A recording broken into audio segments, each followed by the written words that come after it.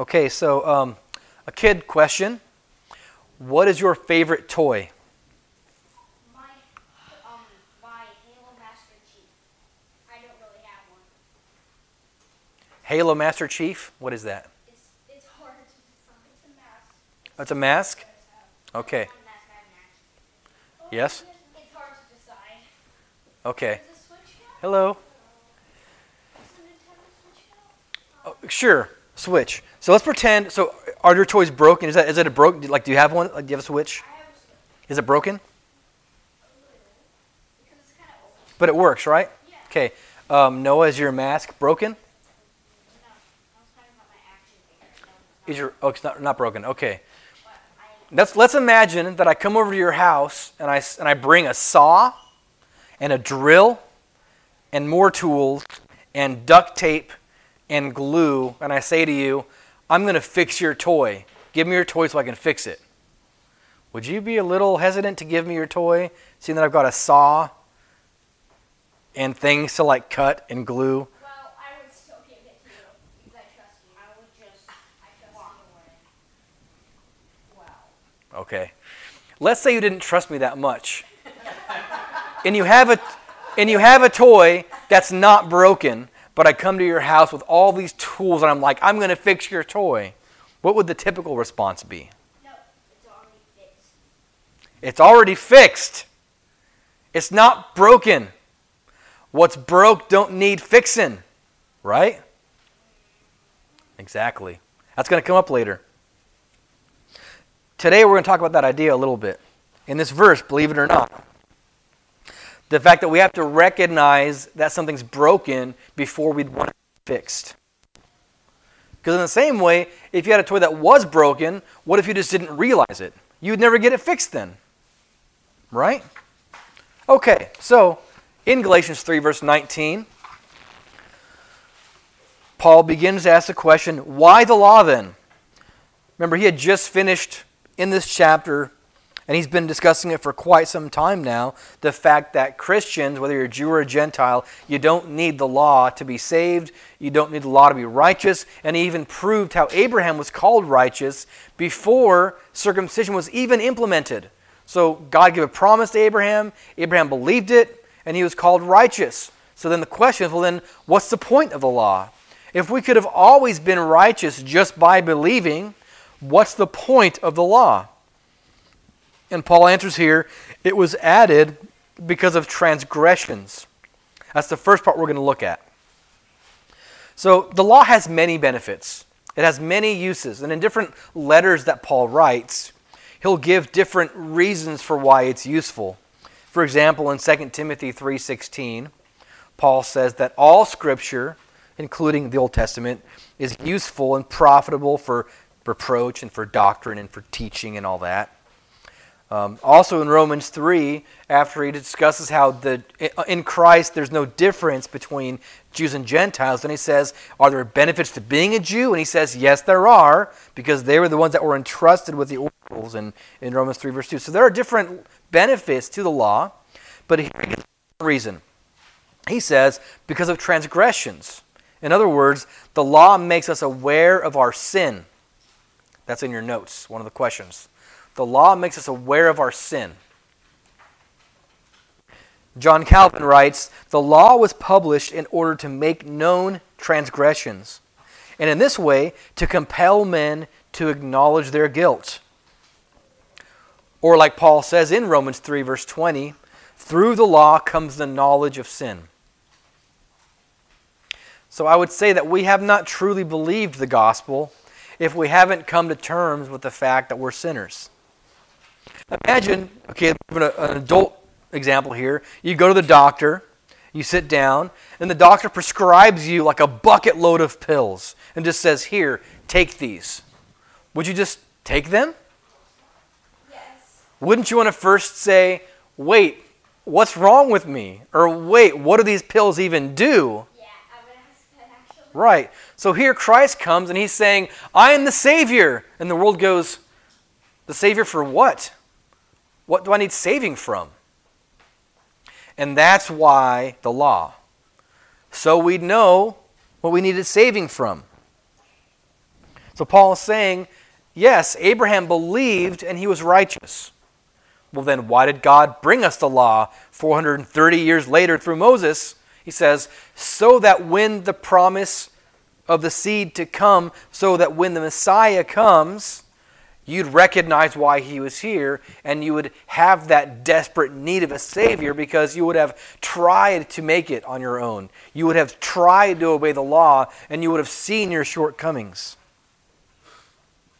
So Paul says, it was added because of transgressions, having been ordained through angels by the agency of a mediator. Now I'm going to spend more time than I should probably on this term, having been ordained through angels. I just want to make sure that you all have a good understanding of what that means. The whole focus of this statement isn't on the word angels, but on the word mediator. Having been ordained through angels by the agency of a mediator. That's the main point he's making. But still he says angels, and that the law was ordained through angels, so we should address what that means. Now the word angel, does anybody know what it means, the Greek word for angel? Messenger. It just means messenger. And so there are times when that Greek word, when not referring to angels, is just translated messenger. For example, John the Baptist. In Matthew 11, verse 10, this is the one about whom it's written, behold, I send my messenger ahead of you, who will prepare your way before you. So John the Baptist was a messenger, not an angel, spiritual angel, but it's the same Greek word. So it can just mean messenger. So because of that, some are very confused with this verse, and they think what Paul's saying is that God ordained the law through messengers, human messengers. But there's a reason why essentially every Bible translation uses the word angel here. Some use messenger, but most do not. It's because most believe that Paul did mean angels here. There's no other word in Greek for angel. When you want to say angel, you say this Greek word, angelos. And so it's used often for angels, and quite often it's very clear that it means spiritual angels. For example, I'll give you some examples here. Matthew 2 verse 19, the angel of the Lord, or an angel of the Lord appeared in a dream to Joseph. Clearly that wasn't just a messenger, it was an angel. Matthew 4:11, angels came and began to minister to Jesus. Again, not just messengers, but angels. Or in Matthew 28 verse 2, after the resurrection, a severe earthquake occurred, for an angel of the Lord descended from heaven and came and rolled away the stone and sat upon it. So not just a messenger descended from heaven, it was an angel. So this word very often means angel. And there's a good reason to think that it means angel here too, not just some other earthly messenger. An angel's primary function is to be a messenger. You know, they can do other things. You can hear about them, for example, in Daniel battling, these spiritual battles we have no idea about that are happening in Daniel, or even in Revelation, some more of these battles happening. But their primary message is their primary purpose is to be a messenger. There are countless stories in both the Old and New Testament where the angels come with messages from God. And this leads some people to think that whenever God speaks, he's actually doing it through an angel delivering a message. And that when we pray to God, an angel is delivering our message back to God. It's an interesting idea, but I want to show you kind of some verses that kind of might that. Okay, so Genesis 28 verse 12. This is a popular story where Jacob has a night vision while he's sleeping. 28:12, Jacob had a dream, and behold, a ladder was set on earth, with its top reaching to heaven. And behold, the angels of God were ascending and descending on it. So Jacob has a dream. There's a ladder. And there's angels going down and up on this ladder, back and forth between heaven and earth. Yes? Wait, I thought it was a staircase, not a ladder. Well, it's a ladder, but some translations might call it a staircase. Now, keep that picture in mind. New Testament, John 1 verse 51, Jesus says, I say to you, you will see the heavens opened and angels of God ascending and descending on the Son of Man, calling himself that ladder. So he's saying, in Jacob's vision, I was the ladder. Now, in English, we often use the term bridge, like Christ bridged the gap. You see the picture of like God here and man here, and this big old gap because of our sin, and the cross is like the bridge, you know. He's being the bridge. Same idea, but in Old Testament, and Jesus calls it a ladder. But if you think in terms of the angels being messengers, what that whole vision could portray is that it is because of Christ that God communicates to man, and it's because of Christ that we can pray to God. If the angels are the ones delivering messages back and forth, and the ladder being Christ, it is through him access to God. It's an interesting idea. Now, also in Hebrews chapter 2, this is what got me first thinking about this. In Hebrews 2, the writer of Hebrews is talking about the difference between the law and basically the Old Covenant and the New Covenant. And he says in Hebrews 2 verse 1, for this reason, we must pay much closer attention to what we've heard, so we don't drift away. For, listen to this, for if the word spoken through angels provided unalterable, and every transgression and disobedience received a just penalty, how will we escape if we neglect so great a salvation?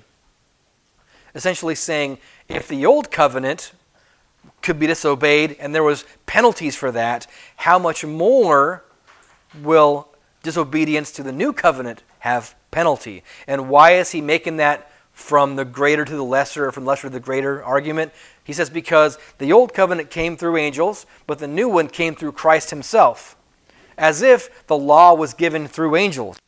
But we know it came through Moses. Paul even says so. The law came through Moses 430 years after Abraham. So Moses wrote it down. Moses was in Mount Sinai. He wrote on tablets, right? And yet there's a way in which it came through the agency or through the angels in some way, through these messengers. So that's God communicating this way. How about us praying to God? Is there a way in which angels facilitate our prayers to God? Well, look at Revelation chapter 8, verses 3 through 4. Another angel came and stood at the altar, holding a golden censer, and much incense was given to him, so that he might add it to the prayers of all the saints. On the golden altar, which was before the throne, and the smoke of the incense with the prayers of the saints went up before God out of the angel's hand. Admittedly, the book of Revelation is not an easy book to understand, and I'm willing to admit that could be allegory. But still, the picture is that this angel is essentially presenting these prayers to God that are coming out of his hands, mixing them with incense. One more interesting verse about angels and prayer. 1 Corinthians 13, verse 1. If I speak with the tongues of men and of angels, but don't have love, I have become a noisy gong or a clanging cymbal. Or in 1 Corinthians 14, verse 2, for one who speaks in a tongue does not speak to men but to God, for no one understands, but in his spirit he speaks mystery. One who speaks in a tongue edifies himself, but one who prophesies edifies the church.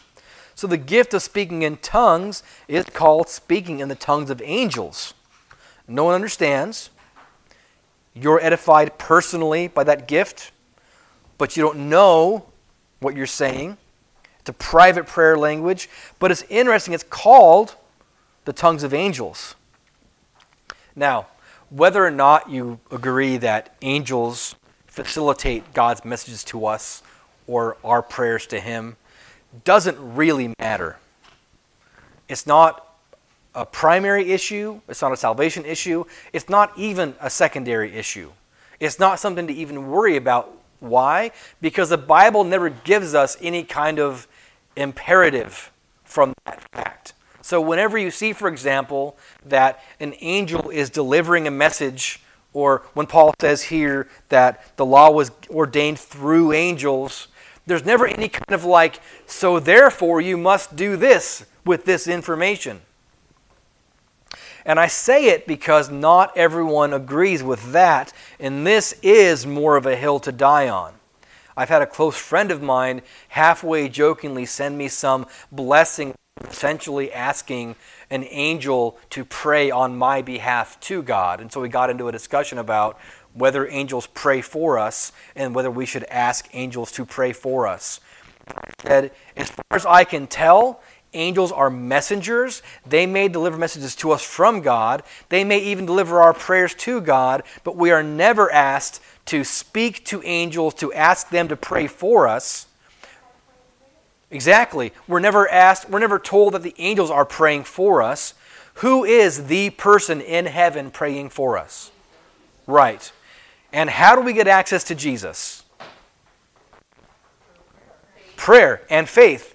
There is no one else in between us and Jesus. He's not too busy, so go ask his mom because he'll listen to his mom and not us. We get confused about that, and this is a hill to die on. Christ came specifically to remove that barrier. That's why he's called the ladder or the staircase or the bridge or the treadmill. He is that thing between us and God. So to summarize so far, God ordained the law to make our sin apparent, so we'd recognize we have sin. He ordained it through angels, who apparently delivered it in some way, and now by the agency of a mediator.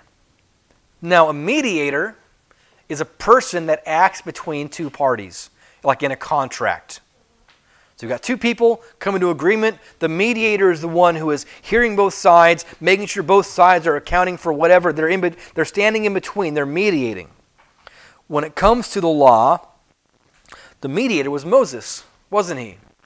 God on one side saying, I will do these things if you do these things. And the people on this side saying, okay, we agree to do those things. And they told Moses that, right? God came to Moses and said, tell the people this. And then the people said, okay, Moses, tell God we'll do this. So he was that mediator.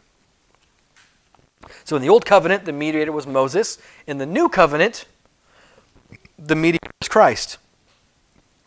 1 Timothy 2 verse 5. Oh, I'm sorry, I missed one of the notes. We can pray directly to God in the name of Christ.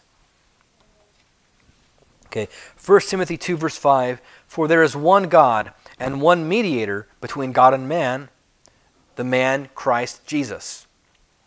That's it. He's our mediator. And then it says, until the seed would come, to whom the promise had been made. Now, Paul previously said that his seed means Christ himself. When talking about the seed of Abraham, he says that means Christ. To whom the promise had been made. So the promise was to bless all nations. God promised to Abraham and his seed that in you all the nations of the earth will be blessed. And so this verse essentially saying the law was given in order for us to recognize our sin. It was ordained through angels by the agency of a mediator, Moses, until the seed Christ would come, to whom the promise had been made. So basically, until Christ came, God gave us the law. Righteousness was always by faith, but until the Messiah came, he gave us the law to constantly remind us that we were sinners, that we needed a Savior. So when Christ came, we'd be like, okay, I need that. And those that recognized that could be saved. Those who thought the law could make them righteous, that was the main problem, wasn't it? If you think about when Christ came and talking with the Pharisees and the scribes and the Sadducees and all that, they thought they were already righteous, and he was saying, repent.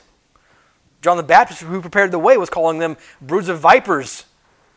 They were sinners, needing to repent, and that offended them because they thought by obeying the law, they could be righteous. They didn't realize they were failing all the time, and that meant they were sinners and they needed a Savior.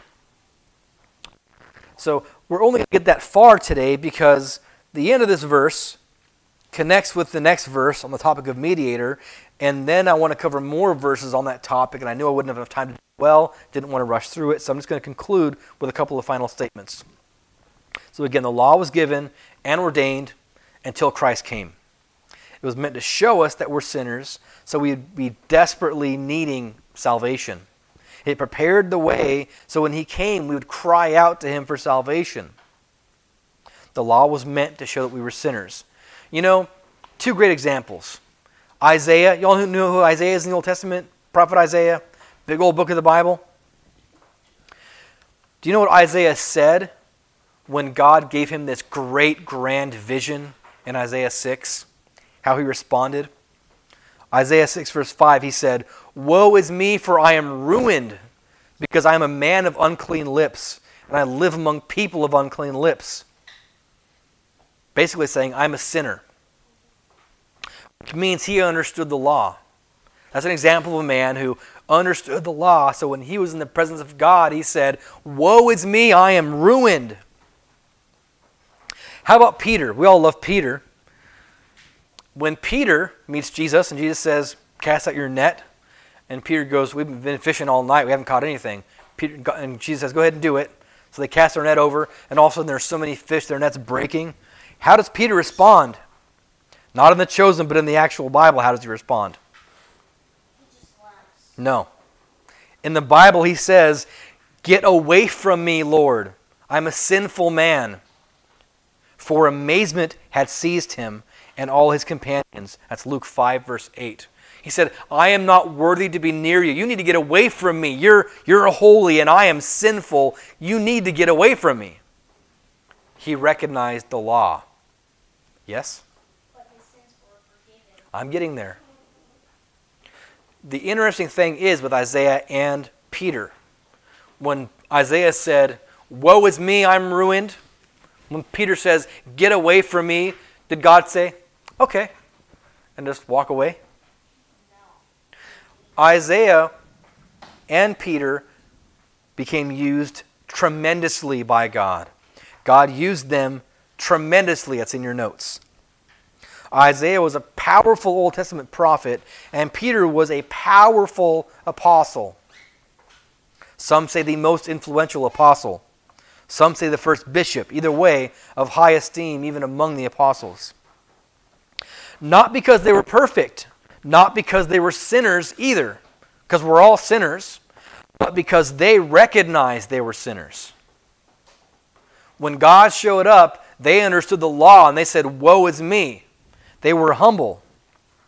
They understood what the law meant. They knew they were unworthy, and so God could demonstrate his power through them. He could demonstrate his grace and his mercy by forgiving them and using them tremendously. If God had come to them and said, "I want to use you," and they said, "Well, of course you do. I'm a good speaker," then God wouldn't have used them. God's not interested in sharing his glory with anybody. And so when God shows up, we humbly recognize that we're so unworthy of him and so unworthy of his grace, that's when he can use us. His tremendous grace and mercy forgiving us. The Bible says that God resists the proud but gives grace to the humble. 1 Peter 5, verse 5. "Younger men likewise be subject to your elders, and all of you clothe yourselves with humility toward one another. For God is opposed to the proud, but gives grace to the humble. Therefore, humble yourselves under the mighty hand of God, that he may exalt you at the proper time." And he'll use anyone. He'll use everyone who comes to Christ humbly as Savior. We can't impress God with our abilities. We can't impress God with our good works. But when we allow the truth of the law to have its proper effect on us, and when we come to Christ humbly, seeking a Savior, it is then that he can use us mightily in his kingdom. And that's why it's a benefit to still read the Old Testament and read the law, because it still is a mirror of just how much we need a Savior. And this topic, humility, it's a good point, because I've been thinking about saying this for a while, and moving into a building is sort of a nice time to say it, because we are beginning to develop more ministries and kind of more systems, and one of the most important things to me in ministry is humility. From the top to the bottom, it's servant leadership. Shepherds were servant leaders serving their sheep, and it is very common in the Bible, in the New Testament, to speak of the apostles and of elders and of everybody serving in the church that we're to esteem others more than ourselves.